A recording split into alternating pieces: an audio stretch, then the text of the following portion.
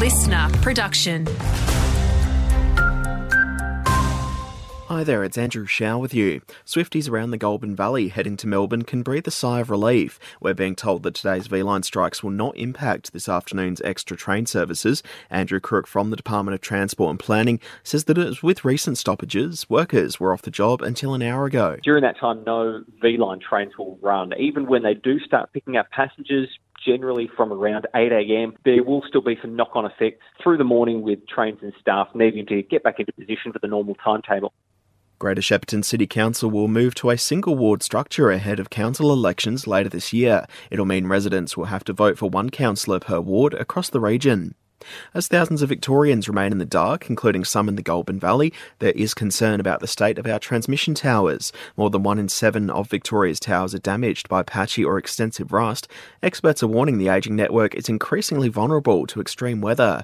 Meantime, if your power is still out after Tuesday's wild storms, it's probably not safe to eat any of the food that's in your fridge. Acting Chief Health Officer Ben Cowie says once refrigerated or frozen food is no longer cold to the touch, it's only good for about 4 hours. The things we get most concerned about is things like poultry, meat and dairy products. They clearly must be kept chilled. And if they are beyond that 4-hour point after no longer being cold to the touch, they really should not be used.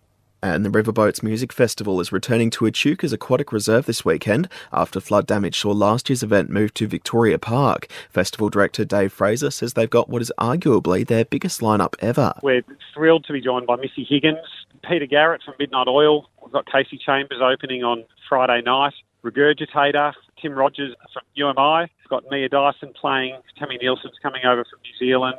It's a really eclectic, exciting lineup. Christy Gleeson will be at the helm of Nagambi's A-grade netball side this season, having been part of the furniture at the Shep Swans. As for the B-grade squad, they'll be coached by Tasman Taylor Lloyd.